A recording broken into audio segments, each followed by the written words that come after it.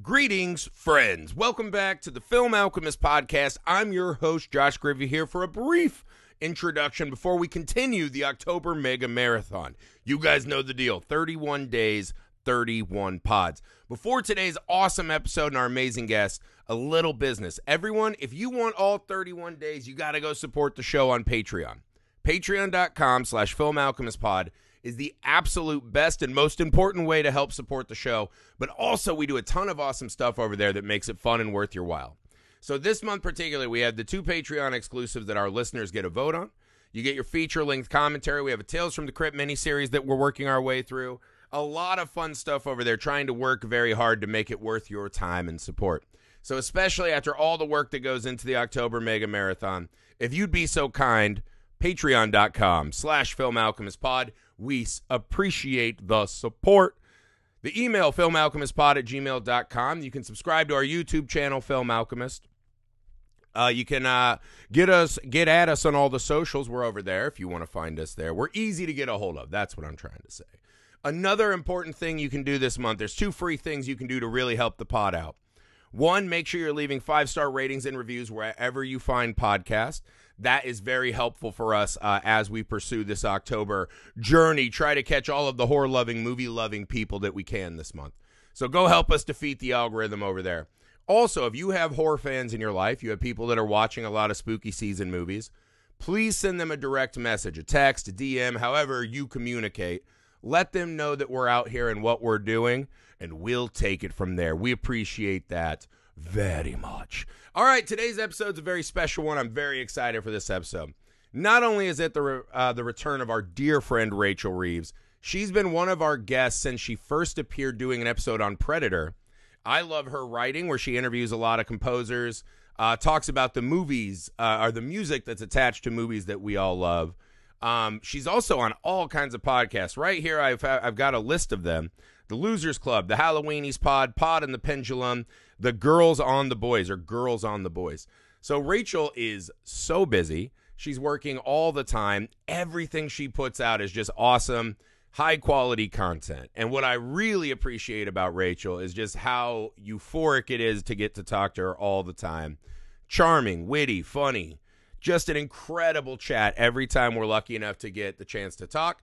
And I can't believe she keeps coming back and hanging out with us, but by God, I'm glad that she does. Wishing Rachel all of the success. If you check the show notes, you can find links to Rachel's stuff down there. Make sure you're following her everywhere and getting more Rachel in your life. You'll thank me later. She chose to talk about Orphan First Kill, a prequel to Orphan years after the first one. I actually have a connection with the film. A dear friend of mine, Dave Coggeshall, wrote the script, which you will hear me argue is really the MVP of the film. So this was a great talk about a really fun, wild movie. I hope you guys enjoy it as much as I enjoyed it. Without any further yammering, one of those words you can pick. 31 days, 31 ill-used words. Rachel Reeves and Orphan First Kill.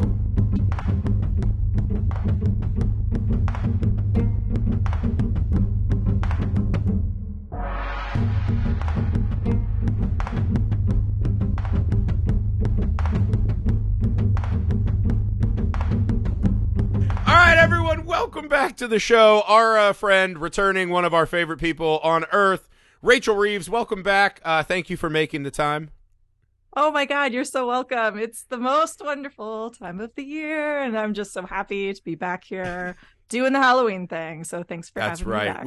I was telling you off air, I was like, sometimes the franchises can get to be a slog. We did Texas Chainsaw this year, Hellraiser last year. You get to those hairy entries, and you're like, why? Why do we do this? And then all our friends come back, and you're like, that's exactly why we do it. Yeah. So would you like to introduce yourself to people who haven't heard all of your amazing episodes in the Film Alchemist back catalog? Let them know who you are, what you're doing, and where they can find you online. Sure. Hi. Hello. I'm Rachel Reeves. I am a writer, sometimes pretty frequent podcaster. You can check me out on the Halloweenies or the Losers Club, Pod and the Pendulum, or the Girls on the Boys, where we talk about the boys. And you can find me on Twitter, I guess, at the Vine. It's just at Vinyl Girl, Yes, GRRRL, or Instagram at the Vinyl Girl. And that's right. yeah, that's where you can You find me. really undersold yourself. You are becoming just an amazing podcast presence right now. Oh, thanks. It's been awesome to watch you from afar. It's great that you still come back. So you, as always, picked an absolute banger. Would you like to introduce the movie you chose and why? Oh, absolutely. So today we're talking about the 2022 classic, Orphan First Kill. Yes, I Yay. fucking love this movie. And I was telling you, I was laughing when you picked this movie out. You know, to me, it just goes on a list and my brain goes into like, we got to get this done. It never dawned on me to reach out. One of my dear friends, Dave Cogashaw, who played first base on my softball team, right? A guy that I love, I would jump in front of a car for. He hired me to write on Thousand Ways to Die. I've known him for a long time. He fucking wrote this movie. And It was right there. I It was think right the there. unsung hero of this movie is Dave's script. This script is fucking great. It's kind of it's an interesting movie because it's a prequel where she's clearly grown up. So you have all the technical challenges of how do you make her still fit into the gimmick of an 8-year-old girl who's really like a 40-year-old woman who wants to have sex with dads. Oh, yeah. Fine, you have that basically. The other problem this movie faces is what do you do with Esther once we know the reveal? Once we know Esther's secret, how do you make another one of those and make it interesting? In fucking hell, man, Dave really figured it out. Like, he really found lightning in a bottle. And I actually like this one maybe even more than the first one. I really enjoy what this movie's doing. Oh my gosh, it shocked me. So I Yeah. had never, okay, let me preface this, my introduction to this. I never had seen the first Orphan Right. before this came out. And the thing was, like, I knew the twist, going into the original Orphan. So I kind of was just like, yeah, I'll get to it when I get to it, whatever. Right. And then when this came out, I was like, all right, it's time. So I watched it, was like, actually, dang, that actually was super fun and really good. And even knowing the twist, it still worked for me. Oh, yeah. And then going into this one, I was kind of excited because, yeah, like you said, it's like, how do you do this? What do you do? Yeah, how I don't could we understand. possibly care about this journey? How is this going to work? But I had heard people saying such amazing things like the day after it came out, right? So I was like, well, I gotta, Yeah. And just check it out. spoiler alert. I Yeah. guess I already kind of ruined it. If you haven't seen Orphan, which is like damn near 15 years old now, but Yeah. spoilers for this one because I guess it is newer than I remember. You know, it's like that COVID and anything right after COVID, like time doesn't matter. So in my Yeah. brain, this movie is like 6 years old. Yep. Yep. So yeah, spoilers if you haven't seen it. Yeah. But it really is an incredible trick they pull. I didn't ask Dave, but I'm for sure that he was a big fan of the documentary The Imposter, if you haven't seen that movie. Because it's one of those things, you're watching the movie, and they start doing this, and you're like, there's no fucking way. Like, I was almost mad at the TV watching it at the start. Mhm. It's like, there's no fucking way. We start with this cool, like, Russian escape, right? We'll get to that. But I was just mad. I was like, there's no fucking way. I'm a dad. I have a kid. You're like, even 4 or 5 years later, like, why is my daughter Russian? What's happening, right? Like, why does Yeah. she not remember stuff? And it's almost aggravating. You're like, this is just one of those really dumb horror movie things that I have to swallow. Right. And when they leverage that and twist it on you, right, dude, the narrative jujitsu, it is so euphoric. It is such a cathartic moment. You're like, because, and that's the other thing, going back and watching it again, and watching Julia Stiles' reactions and listening to what she's saying in every moment, I mean, it's such a fun rewatch. Like, the second time is even so much more euphoric.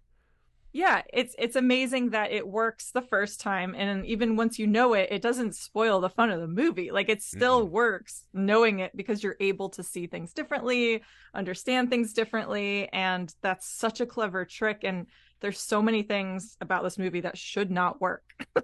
We've seen it not work in so many films. Like, oh my God, the origin story prequel, right? Like, oh, okay, don't need it. And so I thought that's what we were going to have here, but I was intrigued just by like what you were talking about, the time span, the age gap. Like, this shouldn't work, but they let you know pretty quickly in that opening scene. It's like, oh, this is not as bad as I thought. Like they're doing this. Mm-hmm. Like the fact that Isabel Furman is clearly not as young as she used to be, like that Right. happens, but somehow they're able to pull it off. Yeah, And everyone's got so, like Munster platform shoes. They have some young bodies from behind. It it really becomes pretty seamless, yeah. right? Like you just watch it and you just fall right back in with Esther.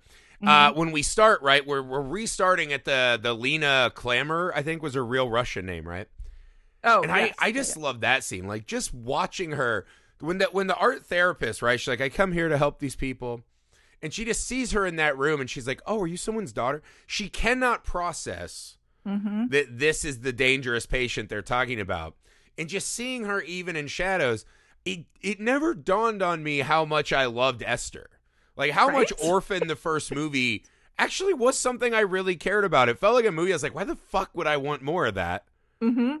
And when I saw her in the shadows, I was like, fuck, she's just a great character. And Isabel Furman is just, or Isabella Furman, just fucking amazing. I don't know which one's right. I can never remember names. But she is incredible. She actually was in another movie I watched this year that I love, The Novice, about like a rowing team. And it's another of those movies like, I don't give a fuck about Ivy League rowing. Like, what? But she's so fucking captivating when you watch her. Yeah, she is. And like from what I understand about this movie, she was kind of the final push to get it made. Like she was like, hey, have you ever thought about this? Like I would like to come back and do Yeah. another one. And apparently that kind of like finally greased the wheels enough to get them going. And I love that she's so dedicated and like enthusiastic about this character as everybody else, because that you're going to see that enthusiasm, you're going to see that injected into the character. For somebody else to come back this many years later and kind of do this sort of off the wall horror character, it could just kind of ring false a little bit, like, all right, I just need the paycheck or whatever. But she's so dedicated, she's in on the joke, and she shows up. And so I love that about her, that she is oddly attached to this psychotic little maniac. Oh, yeah. I mean, there's nothing worse than when you see people come back for like the I Need a Paycheck movie. Oh, it's and so they sad. don't love it. And you're like, now it kind of tarnishes my love for the original one. Mm-hmm. And this one just right off the bat lets you know. It just tonally, the Russian stuff and the escape and the fact that she's trained this other insane inmate with candy and like a code word to attack. And it gives us a chance to kind of reset into how meticulous she is. Because when you watch the first one, if you get further away from it, right, it plays as she's just a really smart, evil kid. Mm-hmm. And then you find the ending, you're like, oh, she was actually just a grown-up. But I think we forget how just insane, maniacally focused on detail she is. Yeah. And so I love that about the open of this. That shot when she escapes, right? And the lady's bashing the guy's brains in, and she goes out in the snow, and the windshield wipers go, and she just does the shh. I was like, oh my God, like she is an iconic horror character. And just a perfect way to refeed us into that story, right? And again, it gets to this point that's fucking insane and has you almost yelling at your TV. But watching her, you're like, why does this lady get out of the car? Of course she's going to be in the car. Of course she's going to brain her. But watching Esther take the steps, right? It becomes this kind of like almost this weird like James Bond segment for a moment. Yeah. That I honestly, I couldn't believe I was eating it up. When they did the 2007 Russia or Estonia or whatever, I was like, oh, give me a fucking break.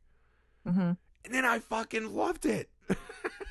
No, yeah, I loved it too. You just see how like manipulative and sly she is, and even people that know how dangerous she is, like that disgusting perverted like guard, like she's able to get in their heads. That motherfucker. And and like everything, she's just waiting for that moment, and she doesn't waste any time. Like it's not like she's gonna draw it out super long. Like the second she gets that guy in the room, like he's dead, and she's like, all right, I got my bag, I've got my go bag, I'm out. And it's just, like it's incredible to see her just like, all right, this is it, later, the second she can. That guy, it's one of those perfect horror movie moments where you're like, this guy probably is a pedophile. Yeah. But now he thinks he's found like an acceptable way to do this, but it's still cringy because he's trading like thing she needs. She's like, you can come in. I want to do something nice for you. You're like, ew, ew, ew. Like, you're just grossed out. Yep, and when he does that thing, he kind of looks at her. He's like, this is wrong. I know she's hardcore. But he has this moment where he like leans his head back and like closes his eyes. Yeah, like he's in a good. John Hughes movie. And you're like, oh no, here we go. Yeah. Like you get what you, it's really awesome. And I love the fact that I think it's the guy who runs the place, right? He's talking to the new art therapist, and he talks about how she got her wounds from pulling on her restraints. And he has a line I love, and it becomes kind of this theme of the movie is we didn't fully appreciate the depths of her will to be free. Yeah. And I was like, what a wonderful little kind of inspiration for this hyper-focused machine that we're watching for the rest of the movie. Mm-hmm. I think it's just one of those you kind of immediately know you're like, this is going to be much more than I anticipated. Oh, and then totally. it puts you in this thing where you're like, oh, wait, no, it's going to be bad. It's going to be bad. And then they get you back. It's really a very fascinating series of decisions this movie makes. Yeah, it's interesting talking about like just her desire to be free, because I think, yes, it's like free, but it's like she doesn't like people seeing her as an adult, you know? It's like she like almost like when the art therapist comes in and she's like seeing her as a child, you know, she's, you know, oh, why would you think that? And, you know, because it's like she doesn't know, you know, who she is, right? Yeah. And I don't know if that's actually true, but it's kind of like she likes being seen like that in a weird, she's just twisted. It's so like, it's bizarre, right? Because it's her defense mechanism that lets Yeah. her get close enough to do crimes. uh-huh. Right? There's a comic book I used to read a lot called Fables. And it was about all the fairy tale characters live in this like brownstone in New York, right? And they kind of go between the worlds because this creature's destroying like fairy tale worlds, right? Well, one of the characters is Pinocchio, and the joke of the comic is that he's always just drinking, and he's mad because he can't get laid because he always is stuck as a real boy. Yeah. And so he's just furiously mad that he can't have sex all the time. And Esther is kind of like the darker real world version of that, where she wants everyone to not assume that she's coming so she can take them out if they want. Mm-hmm. But somehow has this real attachment to fathers, right? Because yeah. they talk about she used to steal and run. Mm-hmm. And then the reason she's in the asylum now is because one family she wouldn't run out on. And they're like, we don't know why. Yeah. And later, Julia Stiles asks her the same thing. And it's not until you realize she has a real daddy complex. Yeah, there's And something it's a about really extra headspace to explore. Yeah, there's something about that daddy-daughter relationship, I think, that really just, you know, scratches a particular itch for her. Yeah. That it pulls her back in when everything else is telling her to leave. Like, we see that in the movie, right? Like, she's like, all right, they know who I am, the jig is up, like, I'm out, and then turns around and is like, oh, but actually, Yeah. but like, what if something's here? Like, she comes back against her better judgment because this father is so sweet and actually thinks that she is this long lost abducted daughter. I think the story there is wild to begin with, but he really believes it. Well, because you're watching it, and they're like, the first time Julia Stiles, they're walking out of his fencing club or whatever. Gunner's some fucking kind of dipshit fencer, right? Rich asshole, yeah. Yeah, just rich asshole stuff. It's like there's no one who's ever looked cooler tough fencing, right? And like they're just there like clapping, and you're like, ugh, gross. I hate these people. Yeah. And they come out and they see the detective, and it's like, you know, what is what? And I think Julia Stiles says, "What is he doing here?" Yeah, and she looks concerned. It's like they found Esther, and you watch her face drop. But what we are you don't realize talking that. about? We think this is a journey of parents who are finding their long lost kid, right?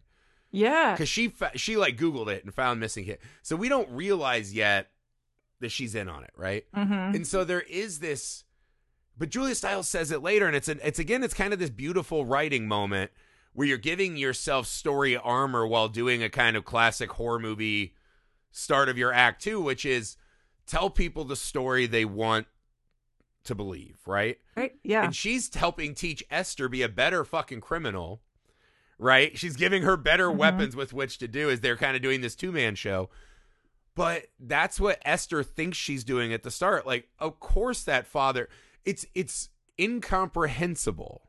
Yeah. That a Russian woman who is 31 but looks 12, found your daughter online after she murdered all of her art therapists, got from Russia to America, and is here. Like, what an audacious scheme. Like, of course they're going to believe that. Yeah. Right? And so it's one of those, they say you got to give every movie one dumb thing to make it work. And you're like, that's a pretty fucking dumb one. Until it's not. It's not. And then the dad, though, to your point, he's so sweet and empathetic. It's such a great performance. And you're like, yeah, I'd be like that dad, too. I'd be like, this is better. This is, it's like a less sad Pet Cemetery. Dead is not better, right? Missing's not better. I just want this kid back. And I love it. Yeah, exactly. It's like, maybe she doesn't quite look like how you imagine. Maybe the Russian thing is throwing me off. Yeah, the accent thing, but like, I can't imagine, feeling like that and wanting to believe so hard that you're willing to kind of look past so many things because you want your kid back. And I think that that's something that the movie knows. Right. And it's like, so we're kind of making excuses for him and Julia Stiles, the wife, because it's like, all right, that makes sense.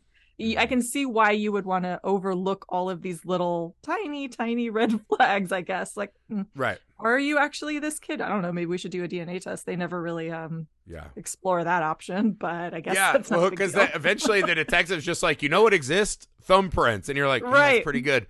Like, you think that someone at Interpol or whoever is like human trafficking Esther over. I guess probably because they're rich, maybe they just private jetted it. And Julia Stiles, because she wants to cover it up, she's like, all right, I just got to make this work.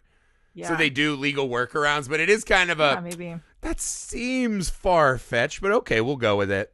And it's kind of funny because, again, everyone in the house, every scene that has the family, they're all lying in different ways except for the dad. And so when you go back and rewatch it, it's so fucking fun to sit and watch those scenes of the dad thinking he's back with his family, his life is complete. He's like, I feel young again, I feel passion again. And watching all three of the others kind of trying to pick their lane with which to perpetrate their lies. It's fucking awesome. It's really well laid out. Oh, yeah, that's like my favorite thing. Like, so once the twist does come, that dun dun dun, dun Julia knows all along that Esther when the detective says, she's like, even my mom doesn't know it's not me, and the detective goes, yes, she does. And then she fucking shoots him. I remember watching it and having a literal audible gasp on my couch, like, what the fuck? No, me too. Did you see it coming? Because I did not. No, I had no fucking idea. And honestly, I should have. Because, again, you're like, as in a screenwriter's headspace, you're like, this is so fucking outlandish. Yeah. There's no fucking way. Something's wrong. But I was so enjoying the ride and performances that I stopped wondering what's wrong. And again, if you're watching, you're like, this movie's so well written and thought out. There's no way they're just doing this very lazy, the rich people are too dumb to know. Yeah. So, like, I should have fucking known. I should have seen it. But I was so fucking engaged. I honestly was gobsmacked. Yeah. And that's when I like officially was like, all right, I'm in love with this movie because it knew that. It knew and that. And if that moment didn't work, mm-hmm. What does this movie become? No, totally. But like they knew, I think, that fans would go into it having pretty low expectations. Mm-hmm. They knew, based off of what we knew from the first Orphan, that like, I don't know, it's logical to just kind of assume that like, oh, we already know this story because they kind of talk about it a little bit in that movie. Another rich family got duped by it. It'll be fine. Yeah. So it makes sense that like that's kind of where our head would be because that's the information that we have to go off of. And so by kind of playing with all of those expectations and just kind of subverting them in such a fun, clever way. Also, Julia Stiles, like, you don't necessarily expect her to be this kind of character. Yeah, who knew? She really came out of, like, just dropped one on us. Like, I didn't know she still had that in her. Really? Wonderful performance. Yeah, so by using her kind of as a person to kind of subvert those expectations, I think, as well, was just brilliant, I think, on all levels. And then basically you have three horrible people, and just kind of at this weird, like, back and forth standoff of who, this battle of the baddies. And this poor dad is the only one who doesn't know. Dude, it's crazy because, yeah, they cut to after she kills the detective. She's got her little gun and she goes, that is beyond fucked up, right? Because she hears Esther's story and she's like, you're a criminal, small person who's old and you escaped the sergeant. She's kind of laying it out, right? Yeah. And when Esther goes, wait, Esther didn't disappear. Yeah. And the mom's like, what was I supposed to lose my other kid because some, sibling roughhousing went out of control? And so you're like, oh, so not only is Julia Stiles just a stone cold murderer, that little fucking fencing guy, Gunner, he fucking killed his sister. So when he's acting like a piece of shit to Esther and just hanging out and doing, his party or whatever, like he doesn't even give a fuck. He's already killed Esther once. Yeah. Right? And so he's sitting there calling her a psycho and a freak. And you're like, meanwhile, you're the one who murdered your fucking sister and made mom throw in the fucking hole. I mean, it explodes in this. Like, now your brain is like, wait, what about that? What about that? And she just kind of goes into this is what I do. I clean up after my kids. And she has this great line. She's like, well, Esther can't disappear twice. And she's like, you chose this role. You're going to fucking play it. And I was like, there is this thing they keep shoehorning in, which I don't know if it ever like manifests very well in the rest of the story, but they keep shoehorning in the like her husband matters because his family came over on the Mayflower. Yeah. And they say it like 5 times, like, we matter. You're an immigrant. Well, I was like, and they're rich, right? Like, we're rich white people. We matter. So, and I was like, I believe they talk like that. I was like, it's kind of inconsequential to the story. I thought that was going to have some kind of like payoff, like the skulls or something. Yeah. But there is a thing because Gunner's even like, I'm a rich white guy. My family matters. What are they going to believe, the immigrant? And I was like, oh, yeah, there's no precedent for Americans loving reality shows, talking shit and drudging the skeletons up of rich family. We would love that. We would absolutely listen to her. It'd be on it. Nancy Grace would do like 55 episodes in a row. But I think it does like lend itself to the believability that these people would feel so entitled, would feel so like arrogant that they could get away with this. That's right. Like the fact that they could just take this child, and how long they're planning on just like raising this 31-year-old woman for forever. Like they're just thinking that this is going to work. And in like 5 years, Dad's going to be like, she's not getting bigger. Yeah. Okay. Like, it must have been whatever happened in Russia. It's like, now he's like got to do a Stranger Things, like Hoop and go over or Hopper and find out what happened in Russia. They're just going one beat at a time. She's like, my dead child has just shown back up and has changed the equation. And she just jumps into that. Yeah. Like, I'll just solve this problem. Yeah. She's like, we'll go buy some nice shit and we'll solve this problem like always. Yep. It's pretty awesome because, again, you're taking our iconic movie monster, Esther, who we've done this journey with. And now there's this visual motif where she's trapped like that mouse and she keeps being like, I'm sorry you have to live here. Watching Esther, who is the monster, become kind of our sympathetic. It turns into like children in the or flowers in the attic or whatever, where like she's fucking stuck in the house now. And there's just this kind of like mental warfare of like, how long are we all willing to keep this ruse going that becomes so just demented and wonderful? Yeah. But what I appreciate about that is I don't think they're trying to make her sympathetic. Like I feel like we've seen that a lot where like in some of these films where we have like these villains and then they try to like make us sympathize with them and like make excuses for them or kind of like, okay, but why? And what I appreciate here is like, no, they're all just awful. Like she's still a monster, but now she's just kind of met her match unexpectedly with, know, Julia, Trish. She's just Julia Stiles and Gunner, just like, so they're just all bad. It's not trying to say that like, oh, this is why she became a bad person. It's not making apologies for her, which I think is wonderful. Sometimes Godzilla and King Kong just both step on your house, right? Yeah. You don't have to pick a winner. They both suck. It's just little things, right? Like I hate mommy's cooking. Or then when she's telling the sheriff, like, she's been trying to hurt herself. You watch the chess match. The coolest, obviously, is, when the mouse dies from the sleeping pills. And so she puts the fucking rat or the mouse in the smoothie. I had forgotten that gag was coming. And I was, oh my God, I did like, I forgot. And I was like, what a fucking, and see, that's like really good horror movie shit to me. Because it's working on so many story levels.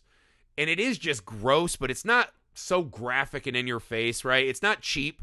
It's just this real fuck you between two characters that I felt in my soul. I fucking loved that moment. Yeah, and it's the fact that we're in on the joke. Like we're in, we as the audience know everything, and then this dad, Alan, doesn't, and so we're like, oh god, like he doesn't. Like it's so awkward, intense, and so just the fact that we know what's happening between them, but he doesn't. It's just like he's just sitting there eating his breakfast.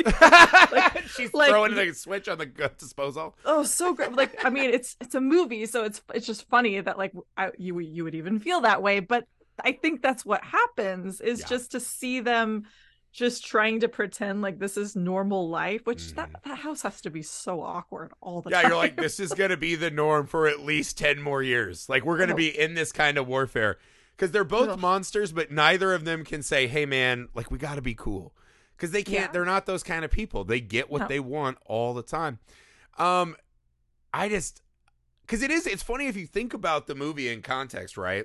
Yeah. We get our cold open, and the detective getting killed even is fairly inconsequential. Like, there's not a lot of gratifying horror moments.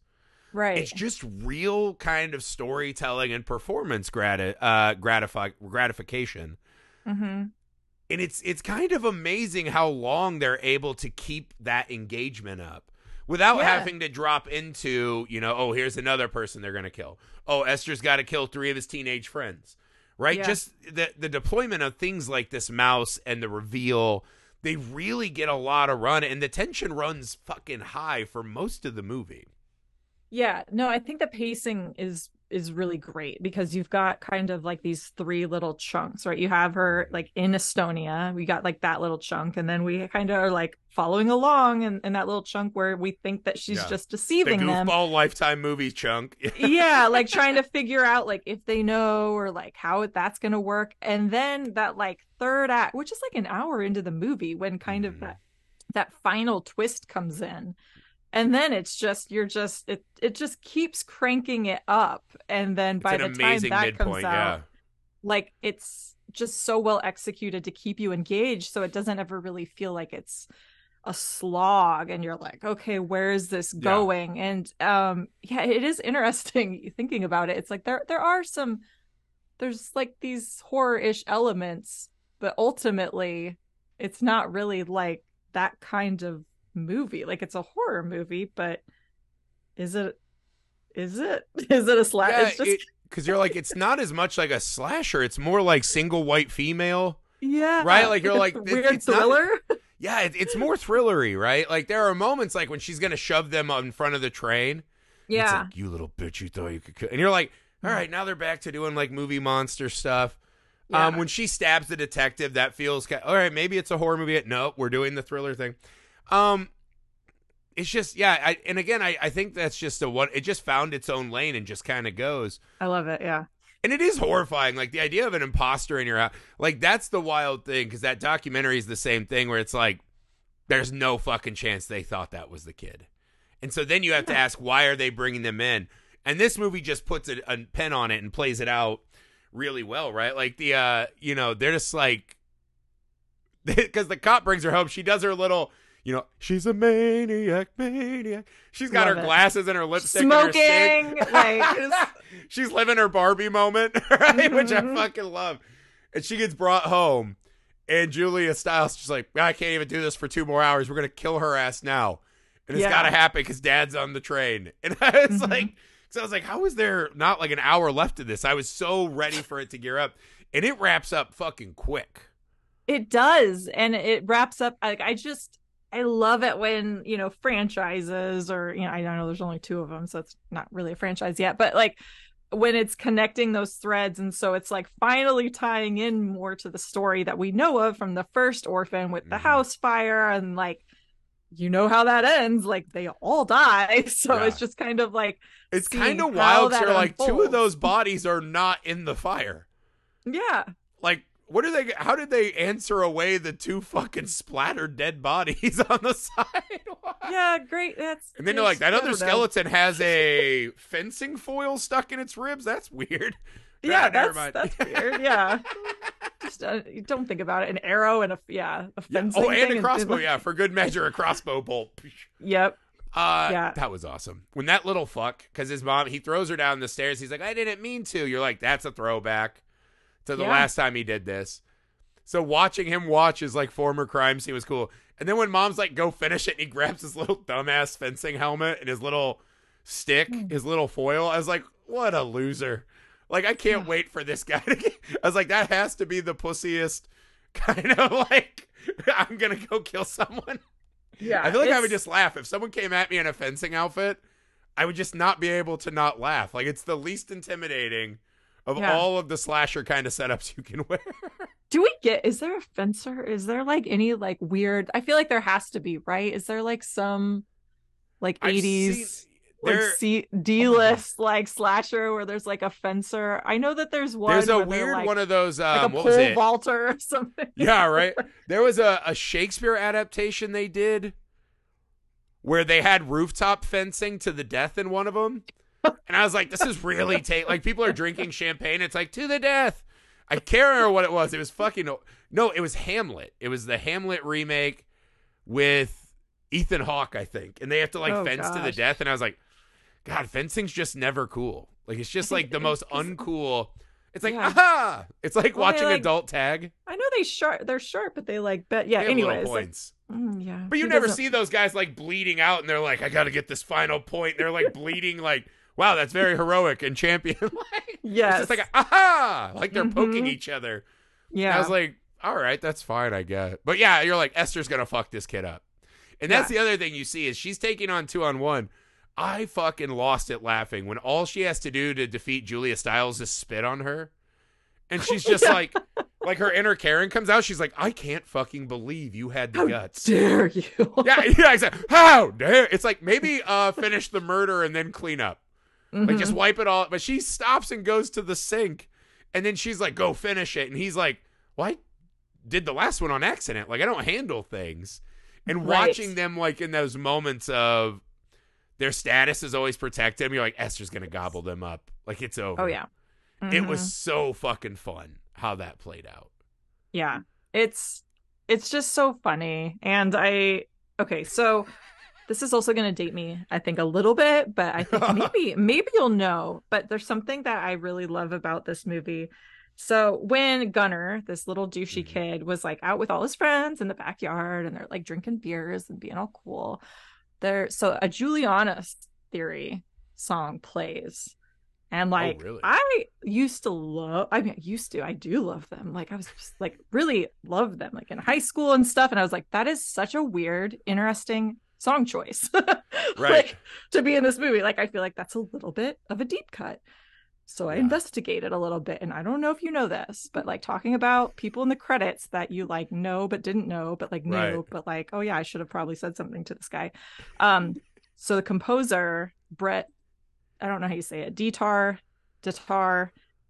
he was in the Juliana Theory and now he composed the score. And also Chris Dudley from Under Oath worked on it. So I love that there's I knew Under Oath well, yeah. Yeah, like these like I like that. I'm gonna get some royalty checks for the boys. You know? like these like emo kids like doing the score for this like super silly like horror movie, and that just like makes me love this film even more. So that's awesome. weird great nugget. Pickup. I never even thought, like, it never dawned on me. I was just like, oh, they're high school kids listening to high school shit. Yeah. Did not pick it up at all. If you ever wondered like what happened to those cute emo boys that were in those bands, well, I mean, I know Under Oath still out there killing it, but otherwise they're probably composing the score for these insane, crazy horror movies. That's amazing. Yeah. Just great. I love the attention to detail. One of the scenes in the finale that really got to me. Yeah. I love that because they do this classic, like they're kind of fighting and you're like, Julia Stiles just beat the shit out of her. Yeah. Right? It's kind of like the Chucky thing. It's like, I know she's 31, but proportionately she still weighs 70 pounds. Yeah. And it's kind of funny because my kids were watching this with me, right? Mm-hmm. And watching it, my two sons are they're like kind of knuckleheaded boys, right? They're like kind of hardcore. They watch pro wrestling and a lot of sports. And they both started looking at me. And I was just like, no. I was like, no, you can't fucking beat me up. Don't even try. And my little 5-year-old runs and just double like kicked me in the side when I wasn't looking. Yeah. And like they watched this movie and Esther gave them hope that they could beat me up. And I had to be like, that's enough. So that was also something I got to experience. Why? You're like, she's not really a child. Like, she's really a full-grown adult. It's she's just actually perspective shots, you guys. But yeah, watching this movie, my kids were inspired. They're like, because I know it's a thing. Like when I was a kid, eventually you have to fight your dad. That's how you become a man. Eventually, you and your dad will stop communicating for 2 years, and then you'll fight each other. Yeah, it was really weird, right? It's like what they always do with lions, right? Like a new alpha comes in and takes over. And I was like, all right, I don't want to fight my dad. It'd be nicer if we could just talk, but I'll start preparing for war. And my kids saw Esther and were like, that day's today. And they're 8 and 5. That's so funny. But yeah, I was like, just kill her. But then when they get stuck on because I was a little worried when they went on the roof. But it leads to one of my favorite moments in the film, which is where dad has to make a choice between the two of them. And they're both spouting out these insane stories about the other one. Yeah. Like Julia Stiles is hanging on for her life. She's like, she's a Russian 31-year-old dwarf. You're like, wait, what? The fuck? Yeah, what? What did you just say? I can't hear you over the blazing fire that's burning our home. Yeah. What did you think when he grabbed Esther? I mean, think about it, though. Like, if he really honestly believed that was his daughter, like, I'm sorry. Do you think that, like, he's going to choose his child or his wife? And this child that, like, he's been searching for in mourning, and like it makes sense to me thinking about like that. And I think that was kind of the final like confirmation where it's like he believed 100%. Like from like this whole movie, I don't think he ever doubts her, unless I'm like not remembering correctly, but I don't think he ever doubts anything or gets like any hint, gives any sort of idea that he doesn't think it's the real Esther. And I think that right there is just like, no, he's going to save this child.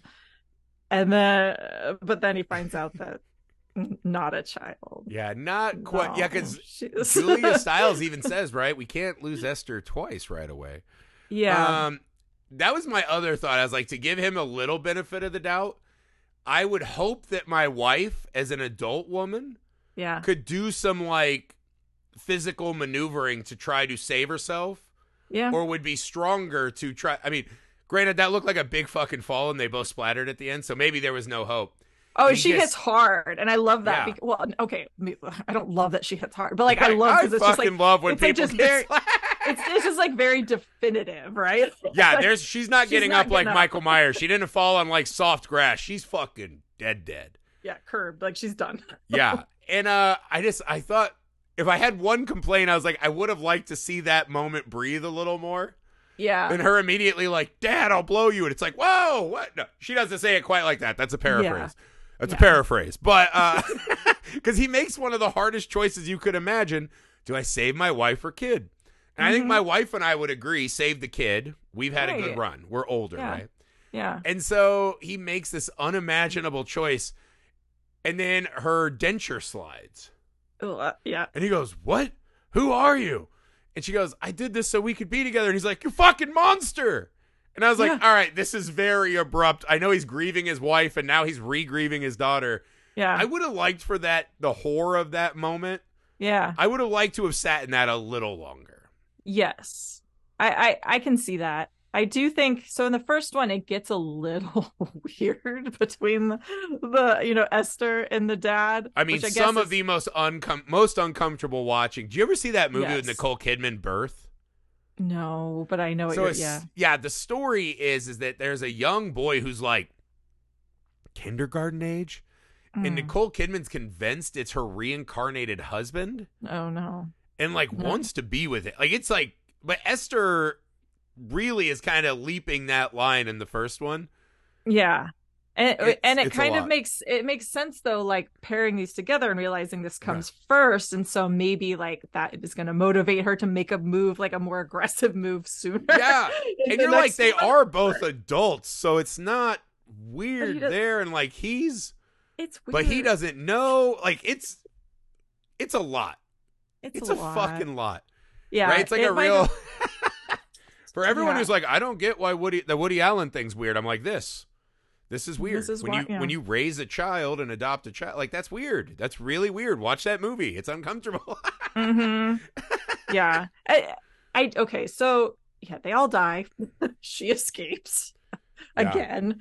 And I think it's so interesting because we see her, it's lining up with the next one, and like, oh, we can send her, like, I know a good orphanage that we can send her to, and like, who wouldn't want to adopt her? And it's like, okay, so this is her story up until like you meet this kid, you're looking for a kid to adopt.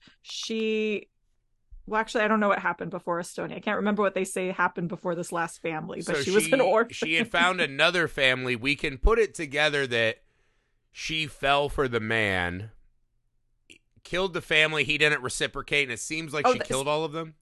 So, okay, so this is in Estonia. In this movie. Okay, so this is the second family that she's done. Okay. At least. All right, it seems like at least, yeah. Yeah, so somehow this child has gone through 2 whole families, and they are all dead. I can see, like, that would make me hesitant. Well, they wouldn't know about Estonia, right? Because that was her other name. But yeah, it's like, but it's hard, right? It's like you see this little girl, you don't have to change the diapers. She's healthy. She can play piano. She draws. She wears weird clothes. You're like, that'd be a red flag. She dressed like one of those China dolls. You're like, that's not my favorite. But that could be orphan shit, right? Like, orphans probably don't have a lot of wardrobe dictation. Like, I think you would. I think you would adopt her.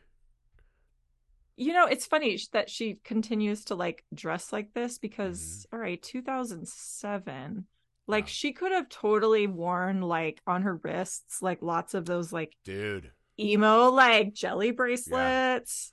And, like, she could have worn, like, some chokers or stuff. Like, the chokers were huge back then. She could have gone, like, full scene. Like, she didn't have to go, like, this weird... I guess it plays into her whole, like... Shirley Temple fascination. Estonia gimmick. And, yeah, because, see, I thought it's because she was watching Shirley Temple, and she's like, that's how to be a good girl. Totally. And you're like, but those movies are, like, fucking... 100 years old, dude. What are you like? Yeah, I guess if you want to blend in, you go to the mall and you're like, all right, I'm gonna infiltrate the Hot Topic. Yeah. That'll explain away my wounds, and I'll be that card. Yeah. I'll be an emotionally unavailable teenager, and then I'll blend in that way. Yeah. Right? Like, she's not the wisest of criminals here. I think it's safe to say she's got some issues upstairs, and that's okay. Yeah, there is this weird, like, she's dressing like a doll or an old lady, but she's an old person playing young. You're like, there's a lot of extra psychosis in the character built in by her decisions.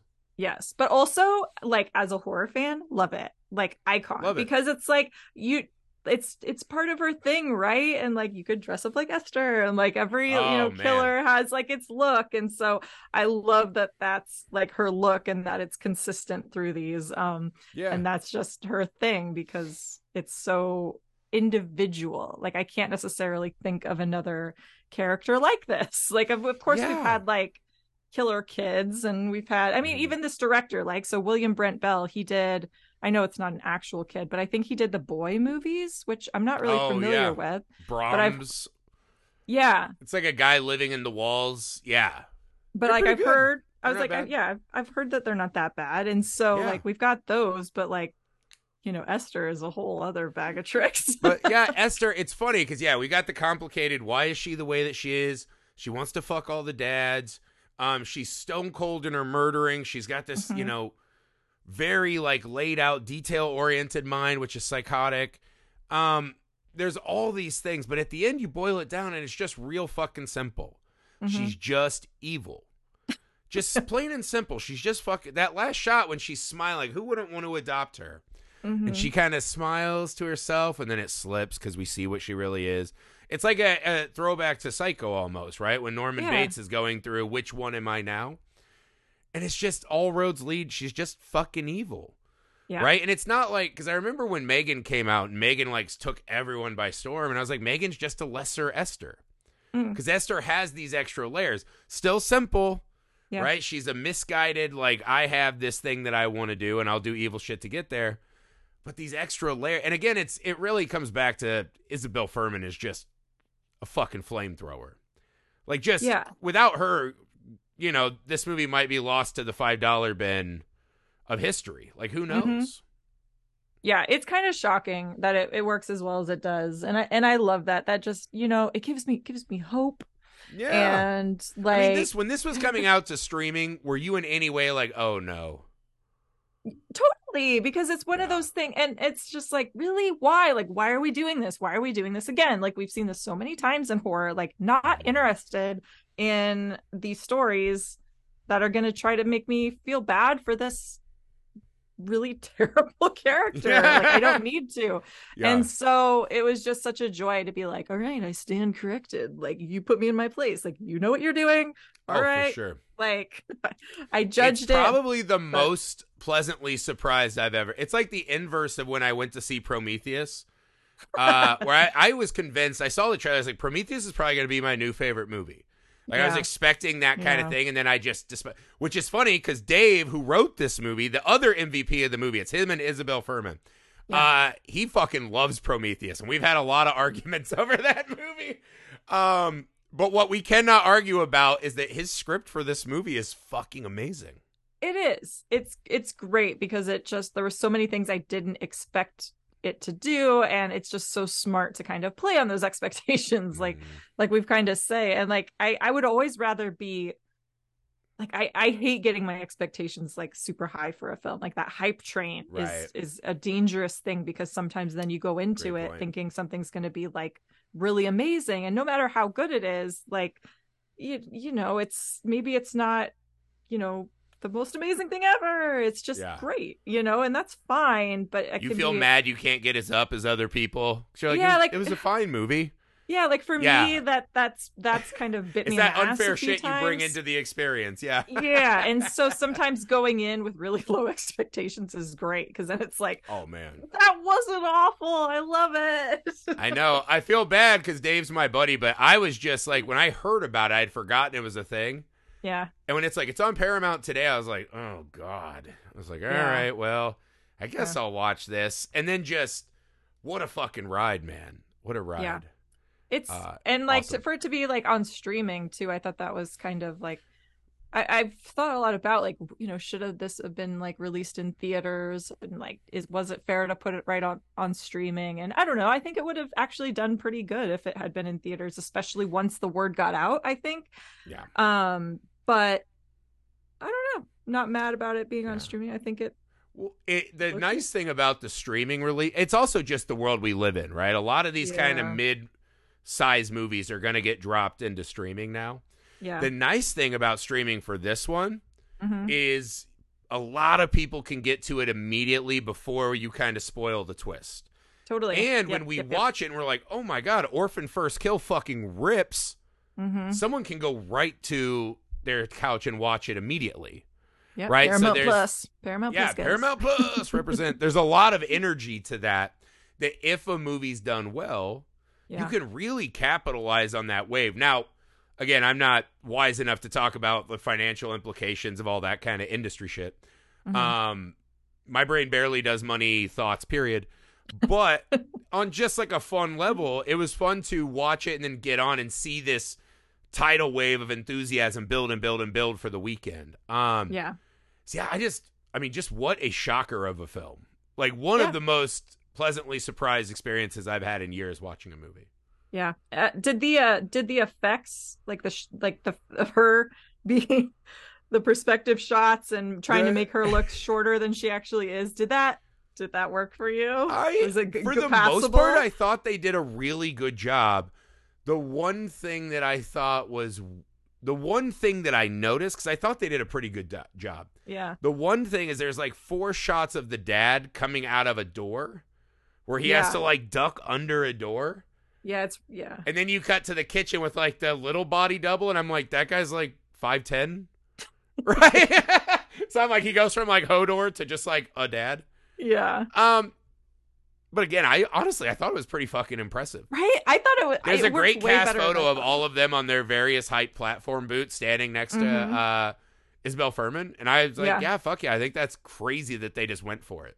Yeah. And then Loved using it. like an actual like child for scenes where it's just like they the back could have of her done head that or Marlon whatever. Wayans movie, The Little Man, right? Where Oh, they just put her God. face on a kid's body. But no, Thank God. they went old school and figured out some practical ways to make it work. And yeah, again, I think she's so amazing that she just has this gravity that not a lot of actors have, that like when she's on screen, that's what I'm looking at. Yeah, totally. And I don't really give a fuck like about anything else that's happening for the most part. And Julia Stiles weirdly like keeps pace with her. So yeah, I just thought this movie just kind of crushes on every level. Yeah. I really loved it. Yep. Should not have worked at all. Should have been awful, but it's not. And I love that. And I'm so happy for it. Yeah, exactly. Well, that's it, guys. We hope you loved it as much as we did. Dave, thank you for this movie, man. My good friend, I love Dave. Legendary first baseman for the Spoilers. If you play softball in Burbank and Glendale, you remember us, multiple time champions. Great guy. His wife actually is also a fantastic writer. They both have been on the Blacklist together. Nice. She directed her first horror movie, Bed Rest, right? So her movie came out last year as well, I think. Just great people, awesome people. They have lovely kids who are not murderers. So sending some love to Dave. I hope you listen to this. I love you guys. Rachel, we love you too. Thank you for spending some time with us. You're always amazing on the show. Would you like to remind everyone where they can find your stuff? And Sure. If you have any projects you want to plug coming up, go for it.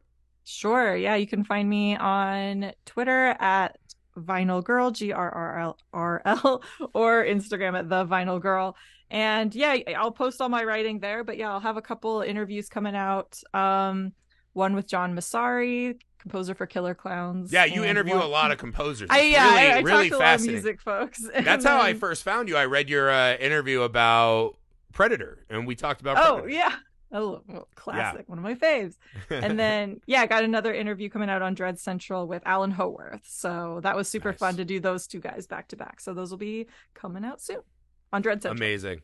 Yeah, and make sure to find all of Rachel's podcast stuff. We'll have all of her information in the show notes. Thank you again for making the time. Guys, you know the deal in October. 31 days, 31 pods.